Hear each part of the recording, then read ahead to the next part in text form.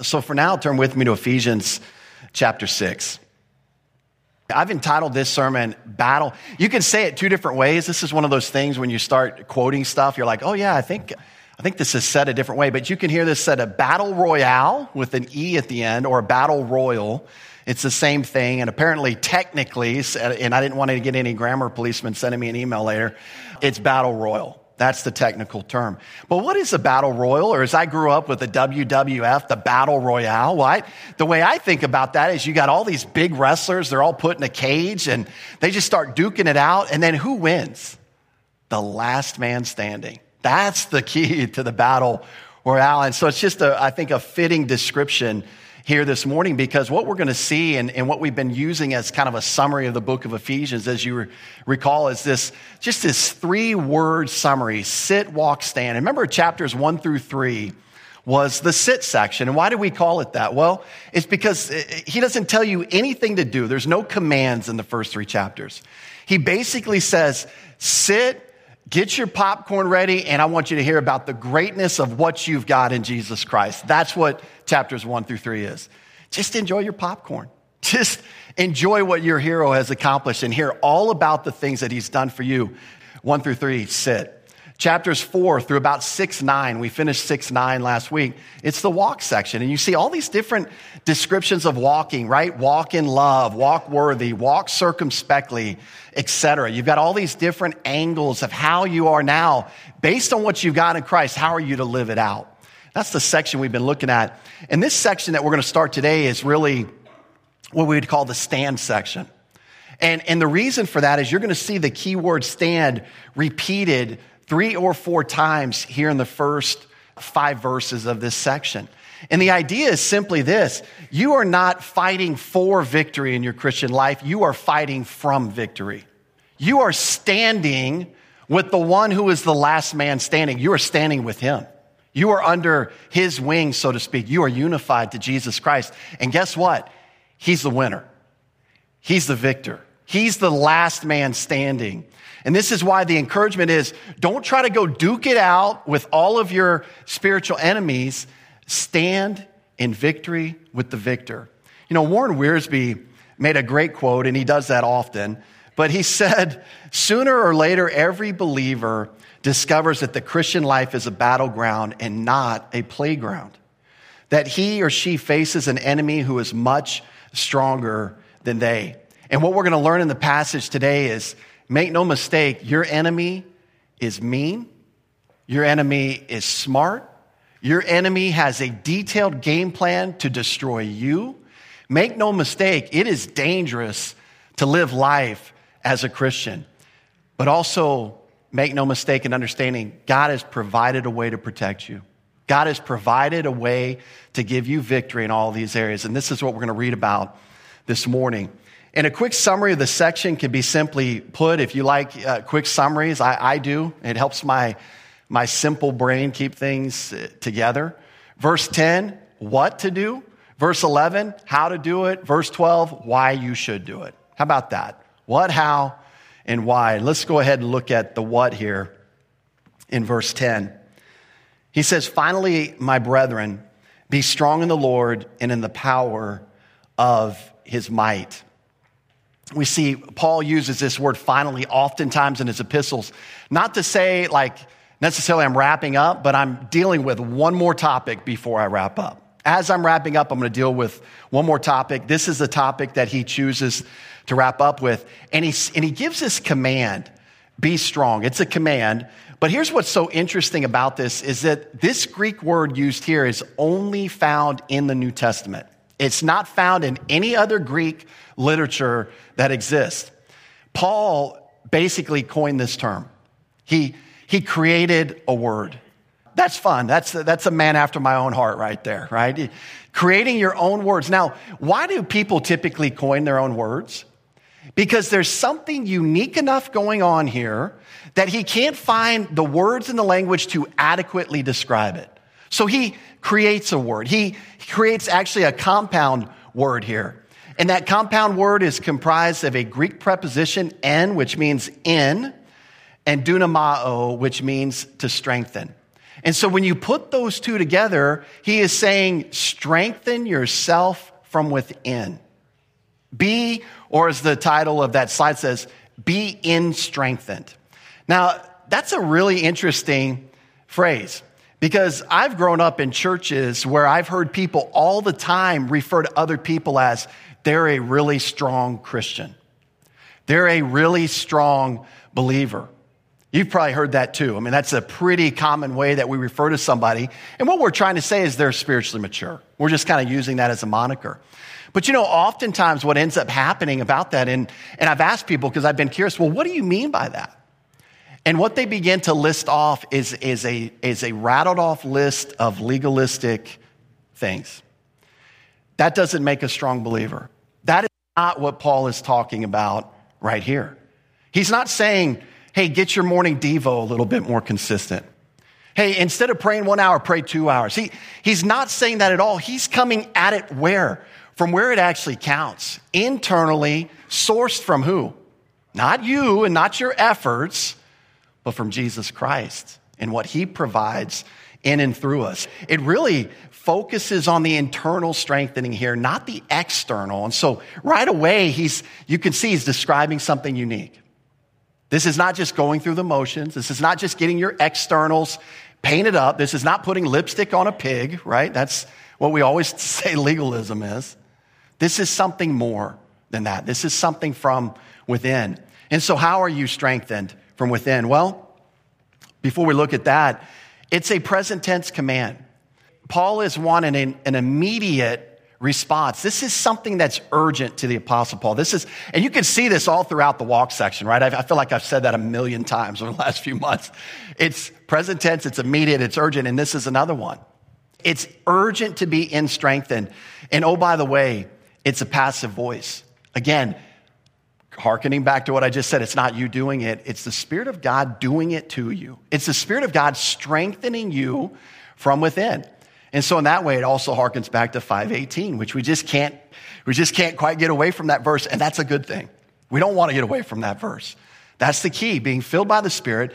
And so you see, it's the Spirit of God doing this. I love what some commentators say, again, just to bring out this continuity and this continual aspect. Keep on right now, continually allow yourself to be strengthened from within. Harry Ironside said, be constantly receiving strength from the Lord and go forth in the power of his might. And one of the things I think believers need to understand, that you can be a believer for 1 year or you could have been a believer for 50 years. You don't lack the need for this in strengthening any day of your Christian life. Don't just assume because you've been a believer all your life or 20 years or 30 years that you don't no longer need this, that this isn't as urgent for you. This is just as urgent as the day after you got saved. Now, you know a lot more today, hopefully, by God's grace. You know a lot more than you did the day after you were saved. But the urgency of this is you need to take advantage of what you know more consistently and more urgently. He's going to give us the reason why for this in a second. And so how is the believer in strengthened? Well, really clearly there's two parts here. God has a part and the believer has a part. And God's part is really easy to see because we bank that off the passive voice. We know it's God himself providing strength, but how does he do it? What are the mechanisms by which he does it? Well, one of the things we see is for a believer, you've got the indwelling Spirit of God. It's a permanent indwelling. And that the Spirit of God is active in renewing or strengthening our inner man. And thus, ultimately, strength comes from who? From the Lord. Specifically, strength comes from who? The Holy Spirit, the third person of the Trinity. That's who's the strengthener. In fact, it reminds me of what Paul prayed earlier in Ephesians 3:16, right? This is a prayer for the Ephesian believers. This is before he asked them to do anything. He's praying for them that he, speaking of God the Father, would grant you, according to the riches of his glory, to be strengthened with might. How? Through his Spirit. Where? In the inner man. This is the new man. This is a new creation in Christ that each one of us are the moment we're born again. That is where the Spirit of God wants to strengthen you. It's an internal strengthening via your inner man. Now, I'm not trying to get too far off on a rabbit trail, but remember Paul describes the desires of the inner man in Romans chapter 7. But what was the problem there? You remember Romans chapter 7? The things I want to do, I can't do. The things I don't want to do, those are the very things that I keep doing.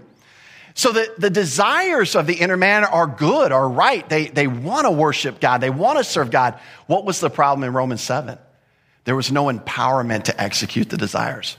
Hence, the beautiful combination that comes forward in Romans chapter 8, which is mentioned here in Ephesians chapter 3:16, that you've got right desires in the inner man, and then you've got the Spirit of God to empower you to execute those desires. And see, that's God's part.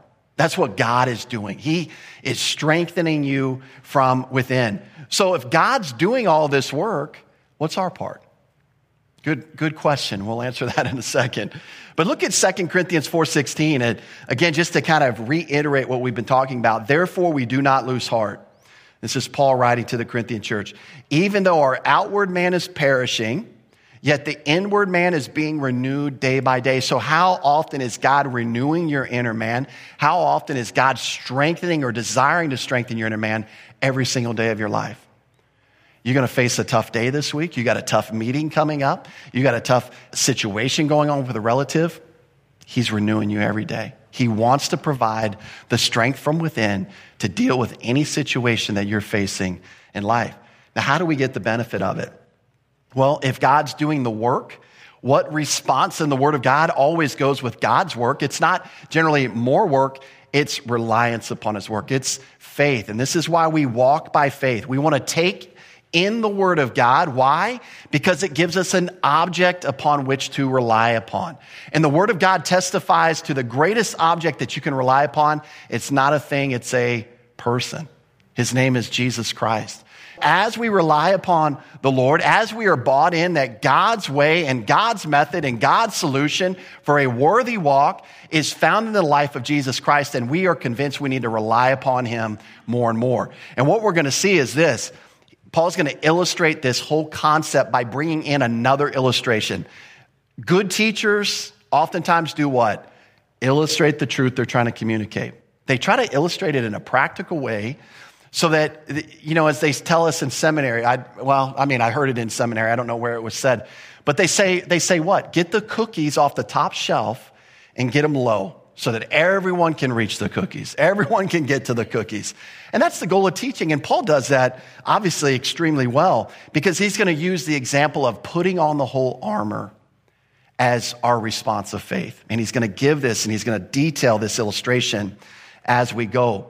But notice this too, before we jump out of verse 10, he says, finally, my brethren, be strong, be strengthened. And then he gives two spheres in which we are to be strengthened. And this again goes right along with the fact that this is a divine operation from start to finish. This is not you gearing up and geeking up and gritting your teeth harder. That's not the Christian life. This is what the Christian life is about. It's tied to a person. In fact, notice there are two spheres here. And by the way, notice where the spheres are. It's in the Lord. It's in the power of His might. And if we haven't realized yet, we will by the time we get through the passage. The reason for this is the enemies are that crazy and outside of our control. The enemies are that severe that you need strengthening from within and you need the power of God to overcome these enemies. We don't realize that oftentimes. And we'll see that as we develop. So that first sphere is to be strengthened in the Lord. Notice again that the strengthening is always tied to a person. It's not God doling out strength independently of Him, like $100 bills, like, oh, here you go, here's a little strength, here's a little strength. Oftentimes that's how we pray though, right? If we're being honest, we're like, hey, Lord, just give me a little strength today. Give me a little bit more strength. He doesn't want to give you a little bit of strength. He wants to give you Jesus Christ. He wants to give you all the strength at His disposal. That's what He wants to provide for you, not just a little bit more. It's like when you used to borrow the car when you were a teenager and go out and Dad handed you a 20, you kind of wish He would have handed you the wad of 20s in His wallet, right? That's what God provides. He provides the wad of 20s. He wants to provide the whole thing for you, not just a little. And so you see this connection to the Lord. And it can only happen as we're rightly related to the Lord in fellowship. There's a union emphasis here by saying be strengthened in the Lord. There's this connection to Him. And then he says, be strengthened in the power of his might. Again, whose power are we talking about here? We're talking about God's power. And he says, in the power of his might, it could be translated his mighty power, just depending on how you like to organize the words, but either one is fine. And interestingly enough, this second phrase, although it looks like a separate sphere, I believe it's actually just describing being strengthened in the Lord a little bit further. How are you strengthened in the Lord? Or what does that look like? Well, it's in the power of his might. In union with Jesus Christ, he wants to empower you. And we've got a great practical example in our day of electricity, right? Electricity only flows through a line when a contact is made. As soon as that contact is disrupted, then electricity stops. And so in the same way, the power of God is designed to flow in and through us in our daily living. But if there's a disconnection in fellowship, there's going to be a disconnection in power. And this is why this encouragement, I think, is so important. Now, Paul, if you remember, and it's been a few months, you slept a few times since then, all of us have. But if you remember back in chapter 1, remember at the time I said chapter 1 is kind of like the power section of the Bible. You know, we got the love chapter in 1 Corinthians 13. This is kind of the power section. Go back with me to chapter 1 in verse 19.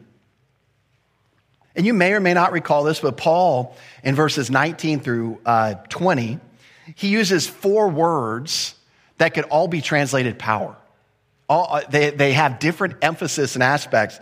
But remember this, he says, what is the exceeding greatness? He wants us to know what is the exceeding greatness of his power, speaking of God's power, toward us who believe, according to the working, that's another word, of his mighty power, same phrase that we're seeing here now in chapter 6, which he worked in Christ when he raised him from the dead and seated him at his right hand in the heavenly places. Now go back to Ephesians chapter 6, because what he's saying is guys, be strengthened in the Lord. How?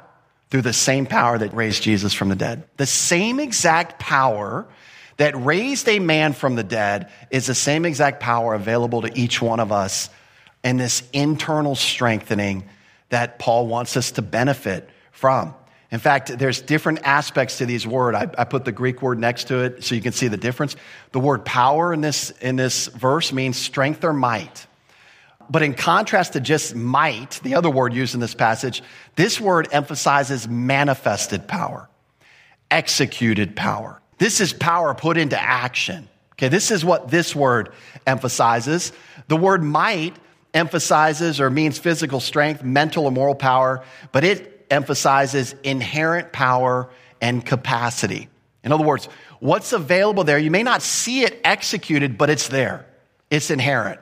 It's kind of like if you've ever seen a bodybuilder who is also has another job as a bouncer or a bodyguard. You look at his body and you're like, yeah, there's some inherent power. I probably don't want to mess with that guy. But if I decide to mess with him and then he punches me in the teeth, I'm like, wow, that was executed power. I felt it, right? And so did my mouth.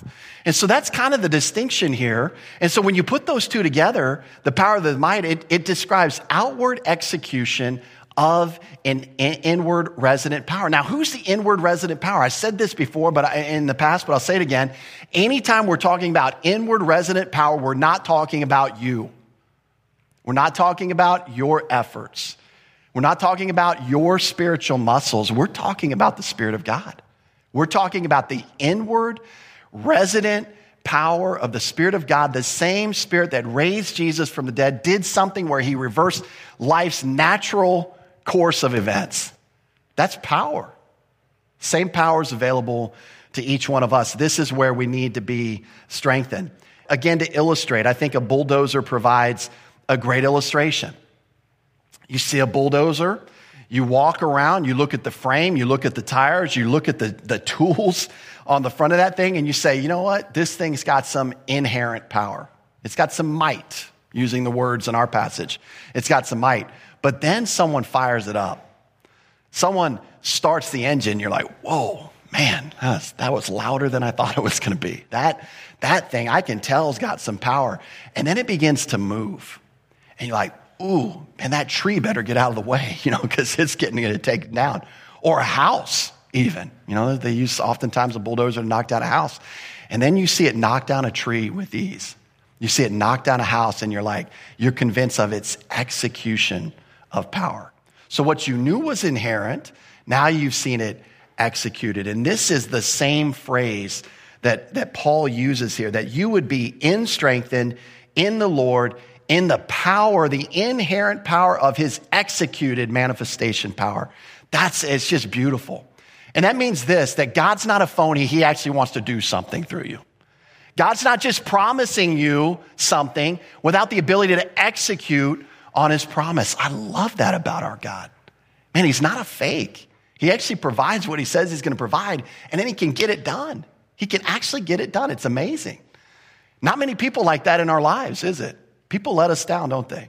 God will never let us down. That's what's so encouraging about this truth. And so now we've seen the what, verse 10, what we are to do. And now we want to look at how. And we're going to see Paul use this illustration of the armor of God, putting on the whole armor of God. And so verse 11 reads this: put on the whole armor of God that you may be able to stand against the wiles of the devil. The word put on simply means to get dressed. It means to go under, get into a garment. So the idea is to put this armor on. And this is an aorist tense command. And an aorist tense, it typically denotes a snapshot of an action. Sometimes it can refer to a completed action. Sometimes it can refer to a one-time event. But in this case, I believe the aorist tense is not referring to a one-time action like, okay, put it on and just leave it on the rest of your life. But that in every instance that you are mentally engaged, that you are putting it on in this moment. And then in the next moment, you're putting it on. And in the next moment, you're putting it on. And in that sense, it's kind of a synonym for walking by faith. It's this ongoing but very decisive acts of saying, I'm going to put on the whole armor of God. I'm going to be strengthened by the Lord in this situation. And this is more of a volitional. In other words, you're making the decision to trust in God's resources and not your own. And so he says, put on the whole armor of God. Get geared up for your life in this world. And he's going to give us the reason why in verse 12. And it's very crucial that we put on this armor because of what we're going to see in verse 12. By the way, notice who the armor belongs to. Does he say put on your armor? No, he says put on the whole armor of who? Of God. And it's not just armor. It's the whole armor. Now, when we typically think of this, the whole armor here, by the way, is a compound word. And it describes all your weapons, right? It's like get fully geared up. Don't leave the sword at home. Don't leave your helmet at home. Don't forget your belt, right? It's like put it all on. It's all the weapons, but there's offensive and defensive weapons as we'll see, but the emphasis is where? On the defensive weapons. The emphasis is on the helmet, the shield, the breastplate. Those are all defensive armament as part of that sword. Now, we typically think of this, and I think this is accurate, but I want to point out something in addition to. We typically think, why did Paul go to this example? And those of you that have ever studied Ephesians or ever studied the Bible, you might recall that at this time, Paul is in a Roman prison. We know that he's under house arrest, actually, is probably a better description, and that he is chained because he's a political prisoner who's appealed to Caesar, that most likely he's chained around the clock to a Praetorian guard. 6 hours, 4-hour shifts, I can't remember what it is. I think it's 6-hour shifts, 4 different men throughout the day chained to Paul. And as they're chained to Paul, Paul rolls over, looks at him, and is like, oh, look at their helmet, look at their sword. So he's starting to develop this illustration for the Christian life. I do think that's part of it. But it wasn't until I started studying this passage that I realized maybe the Old Testament had a role in this too. Go with me to Isaiah 59. Paul being a trained Pharisee, Paul being a man who was excelling in the Jewish religion, knew his Bible. His Bible at the time was the Old Testament, and I guarantee he knew it well.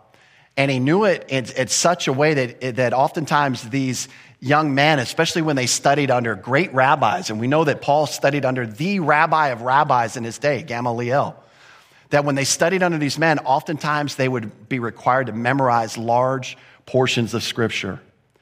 And all due respect to the Awana program, They held nothing to what these young Jewish boys would have to memorize, oftentimes memorizing the entire Torah, the first 5 books of the Bible, every verse. I mean, we don't even like to read through some of the genealogies in there. They had it all down. They had it all memorized. So we go to Isaiah 59. Look at verse 15. So truth fails, and he who departs from evil makes himself a prey. Then the Lord saw it, and it displeased him, that there was no justice. And he saw that there was no man, and wondered that there was no intercessor.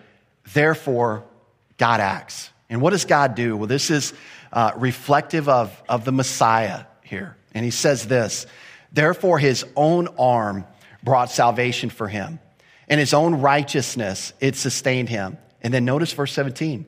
For he, the Messiah, put on righteousness as a breastplate and a helmet of salvation on his head. He put on the garments of vengeance for clothing and was clad with zeal as a cloak. According to their deeds, accordingly he will repay. Fury to his adversaries, recompense to his enemies. The coastlands he will fully repay. So shall they fear the name of the Lord from the west, and his glory from the rising of the sun. When the enemy comes in like a flood, the Spirit of the Lord will lift up a standard against him.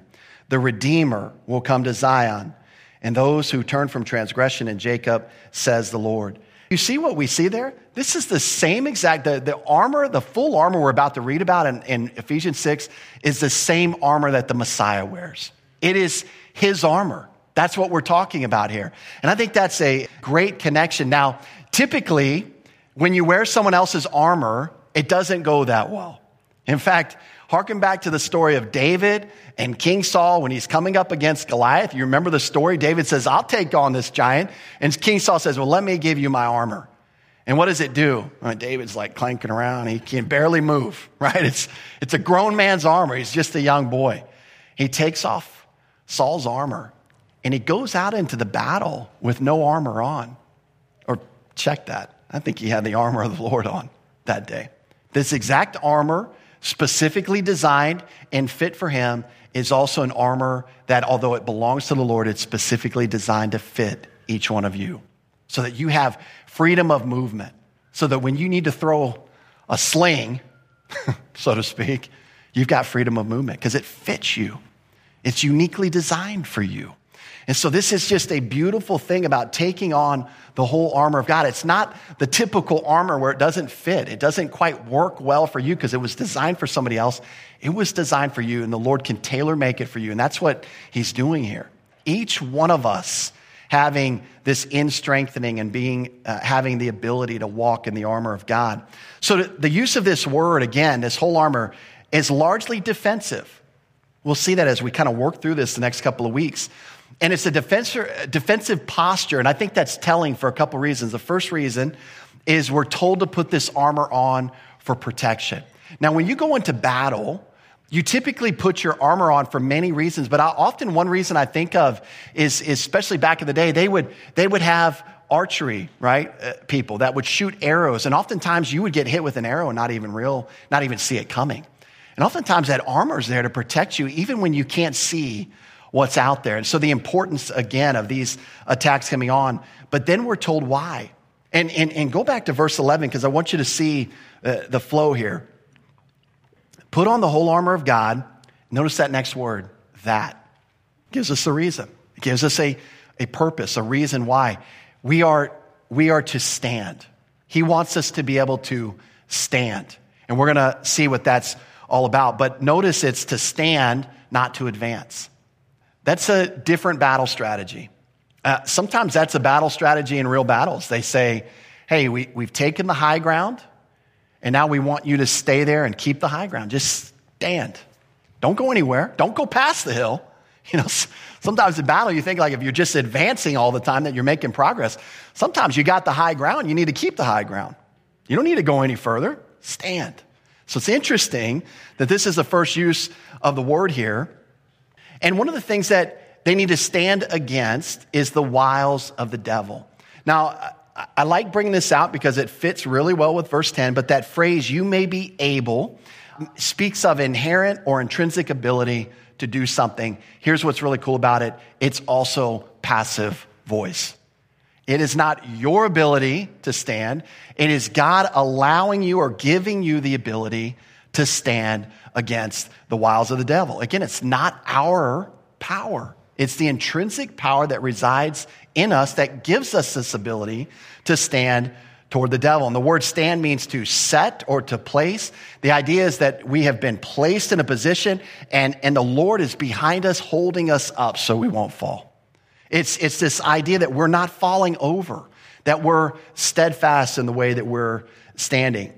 And we're going to be reminded of this posture. If you just kind of go down through your passage, you're going to see this mentioned 3 more times through verses 14a. You're going to see stand, right? That you may be able to stand against the wiles of the devil. Jump down to verse 13. That word withstand is a version of this word stand. And then having done all to stand. And then verse 14, stand therefore. So you see that as just a key word in this section. And so very important to understand. Now, why would you put on the whole armor of God if you're not advancing? That's a good question. And I think it provides a very insightful answer when we understand it's because the battle's already been won. We need to understand as believers that the battle has been won. We need to learn how to stand in that victory. That's really the encouragement here. Jesus Christ is the victor, and now we are to respond by faith and enjoy the victory. But here's one of the reasons why we need to put on the whole armor of God. You have an enemy coming after you. He's got what my text says, wiles. It translates the Greek word methodeia, which we'll see what that means. But it's you can see our word methods in there. That he's strategic in what he's trying to do to trip each one of us up. We're also going to see more why in verse 12. It's going to tell us that we're in a wrestling match, but not with our spouse, not with our kids, not with our boss, not with our coworkers, not with our friends, not with our family. That's not where the wrestling match is happening. Oftentimes we misidentify our opponents in life. We see a human face, a human body, and we think that they're the problem. And this text is going to tell us they're not the problem. You've got bigger enemies behind them that we need to be occupied with. And there's only one level of armament that can protect you from those enemies behind. We'll kind of get into that as we get into chapter 12. But this is what we're to stand against or towards is actually probably a better translation of that preposition. And the idea is that, as a believer in Jesus Christ, you don't have to shirk away or cowtail from the enemies of God, that you can stand up with your shoulders back, head held high in the victory of Jesus Christ, and you can stand against any of the methods that the devil brings against you. But again, not in your own strength. This isn't a time to be arrogant in your own strength. This is a time to boast in the only one who can deliver you from these enemies. That's where our boast needs to be, not in ourselves, not in what we're doing for the Lord. The implication is the believer can do this. Now, you think about military strategy. The whole goal, in fact, as you read through the Civil War, this comes up a lot, right? And they were always trying to do what? Take yonder hill. Whatever yonder hill and whatever battle it was, they always wanted to get up on the hill. Now, why is that? Because when you get to a high place, you now have what? You've got strength. You've got leverage. You've got visibility. You've got a better strategy of attack. And guess what? Do you think the believer has a high hill that they're standing on? You think the believer has a higher position of leverage than any enemy that Satan can bring our way? Yeah, it's called chapter 1, verse 3.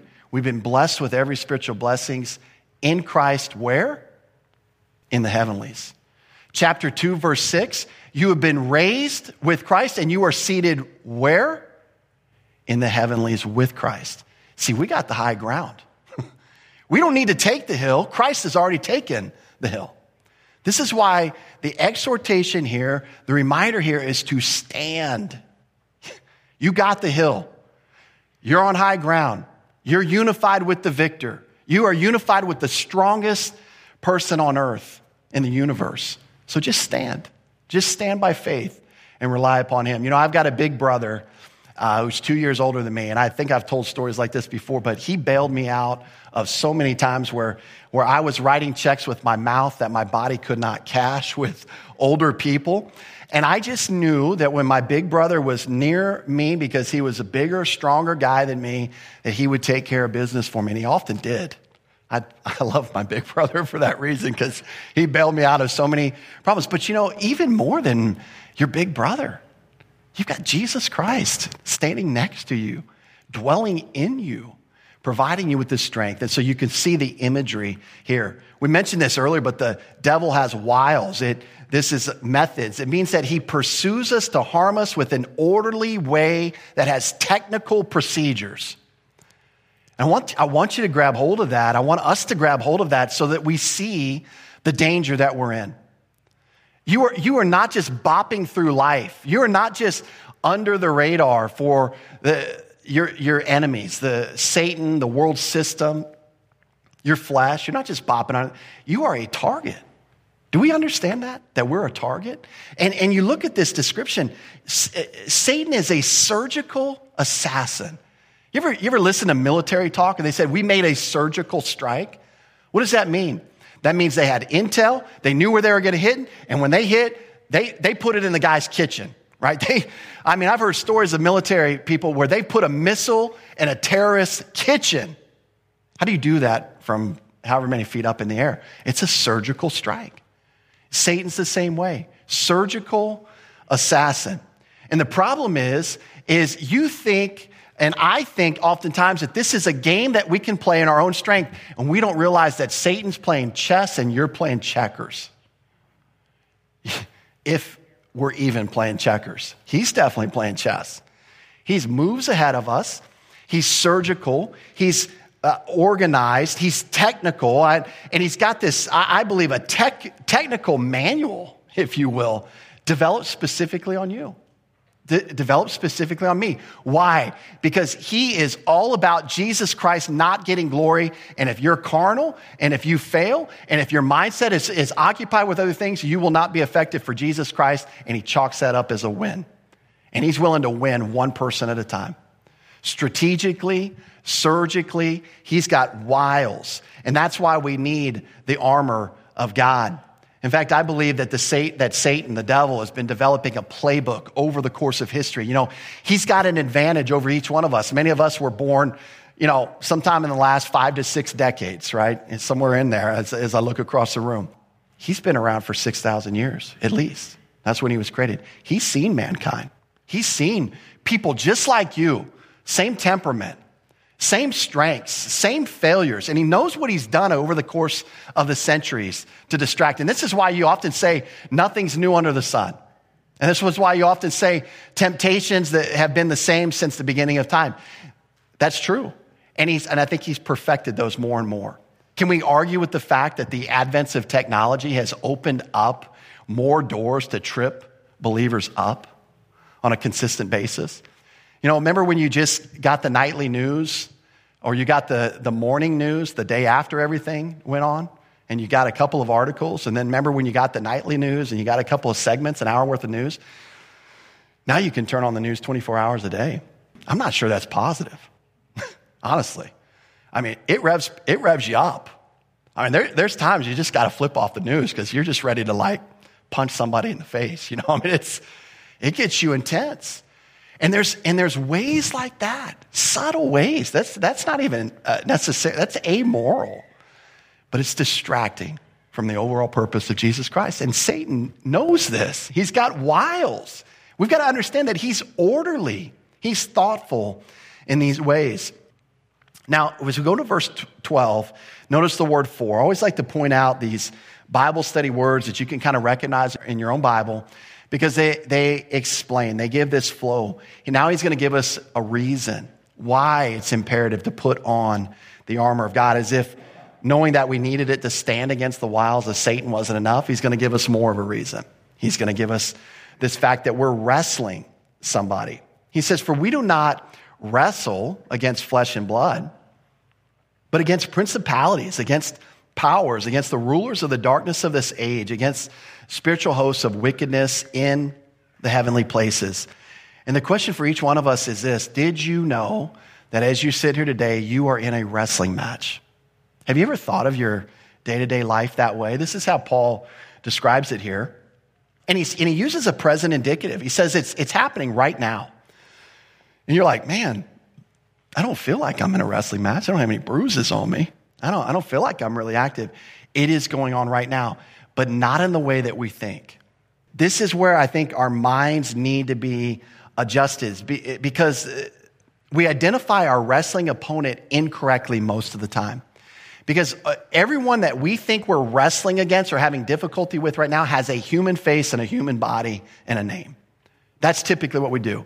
My spouse is my enemy. Again, it's interesting that he's coming out of these interpersonal relationships section and he's like, yeah, your enemy's not flesh and blood. It's actually all these guys.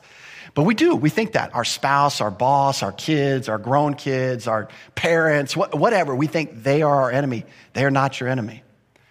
And we need to start seeing things from a divine perspective so that we understand the nature. Because if I think a human being is my enemy, then I engage in human solutions to take care of that problem. And I think from a human perspective on how to handle the problems in my life and the enemies in my life. And see, this is much bigger than that. This is much bigger. We need to be convinced by this. Now, wrestling, it's an interesting word. I hated wrestling in middle school. We used to have to do it in PE. And if you want to get worn out in 30 seconds, try to wrestle somebody. I mean, I could not go. And the only thing that was motivating me was just sheer fear that I would get made fun of in school if this kid did something to me, like body slam me. So I had to kind of stay on there. But it was the worst experience of my life. It felt like torture. But this is what he's described here. It's hand-to-hand combat. It's face-to-face. It's close battle. It's right up in your face, you know. And if you've ever seen a war movie, these are always the parts that I dread the most in the movie. You know, they're walking toward each other and they're shooting each other. Now that's bad enough, but then what happens? They say, you hear the generals call out, fix bayonets. And I'm like, oh, I just want to fast forward this part. Because what happens? Hand-to-hand combat. You got people coming all over the place. You guys swinging there, just trying to survive. And you put yourself in that emotional state, how frightening that would be. And yet, that's our day-to-day life on a spiritual level. We don't think about it that way. We just don't think about it that way. In some ways, we think we're on a playground, again, not a battleground, as Wiersbe shared. Now, it is true that the devil's wiles may include other people. He may utilize other people to bring harm and discouragement to you, but self-protective human armor is not the key. It's not the strategy here. It's still going back to this divine armor and being strengthened from within. In fact, seeing past these flesh and blood distractions to the real enemy is key as we go forward in our Christian life. And it's key to understand the need for the spiritual armor that he's just been describing that we need. It reminds me of a passage in 2 Corinthians 5:16 that after you're a new creation in Christ, notice what he says. Therefore, from now on, from this point forward, we regard no one according to the flesh. Even though we have known Christ according to the flesh yet now we know him thus no longer. And so you see the same encouragement is really here. Quit looking at people as your problem. Quit looking at people as your issue. We want to look past that human and flesh distraction and understand there's much bigger problem going on behind them. That enables us honestly to relax, and it also enables us to love people unconditionally. It actually enables us to deal with people that have hurt us rather than fighting back and then getting in the flesh ourselves and allowing them to really disturb our fellowship with the Lord. And see, it just gives us a proper divine perspective. And let's look quickly at who our opponents are. Again, it's not flesh and blood. It's all these different entities mentioned. Notice that they're all demonic or spiritual enemies. We have this first one, principalities. Notice, too, that they all talk about like rule and authority in some way. And we'll talk about why that's interesting. But this word means rule, authority, or dominion. When it's used with the next word in the scriptures, it typically talks about demons or fallen angels. And so I think that's a good interpretation here because he's contrasting flesh and blood enemies with these enemies. And so that would make sense that it's demons or fallen angels against the rulers of the darkness of this age. And again, it means, this word ruler means literally one who holds the world, one who rules over the world. And it's used in the New Testament not only of Satan, but it's also used of his minions, Not the yellow kind, the bad kind, right? Not Bob and the other one-eyed wonder over there.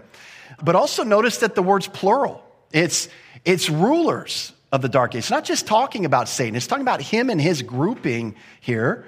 What do they rule over? Well, the text tells us the darkness of this age, the darkness of the present age or the time period that we live in. This is kind of mind-blowing if you've never heard it before, but do you know that Satan is referred to in the Bible as the god of this world, as the ruler of this age?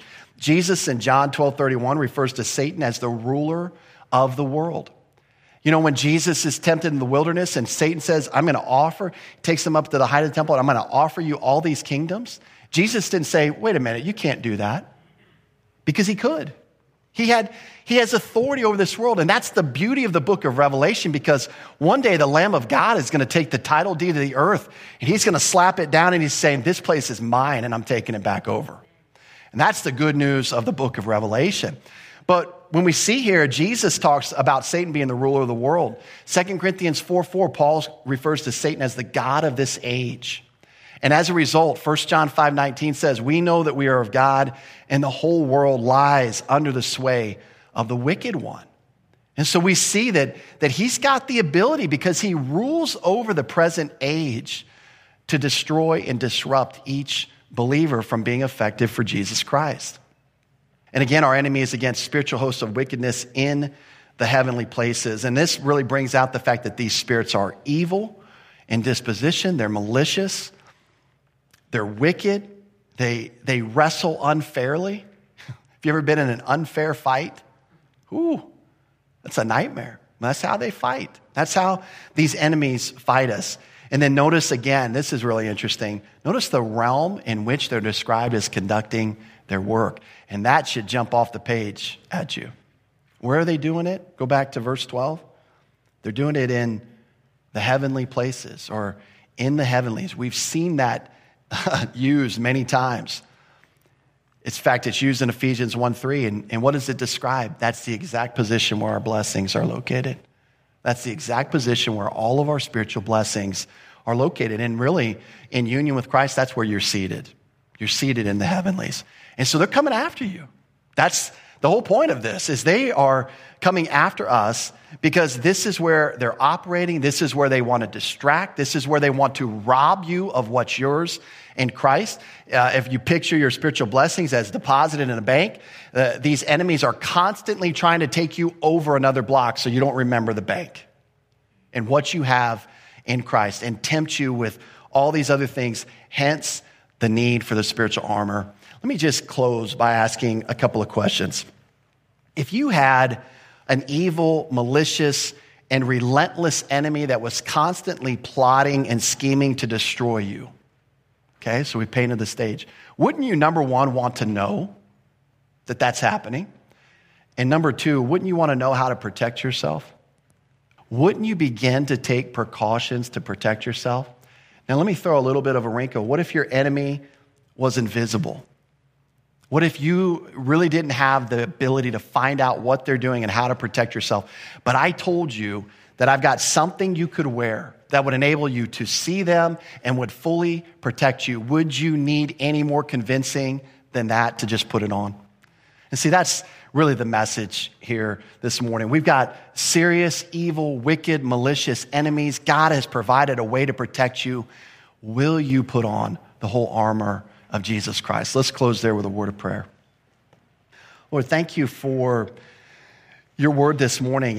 And Lord, I just pray that you would convince each one of us of the value and the importance of putting on the whole armor of God, and that would become an illustration that we understand how to practically benefit from. That's what we want, Lord. We want to put it on. We want to do that by faith.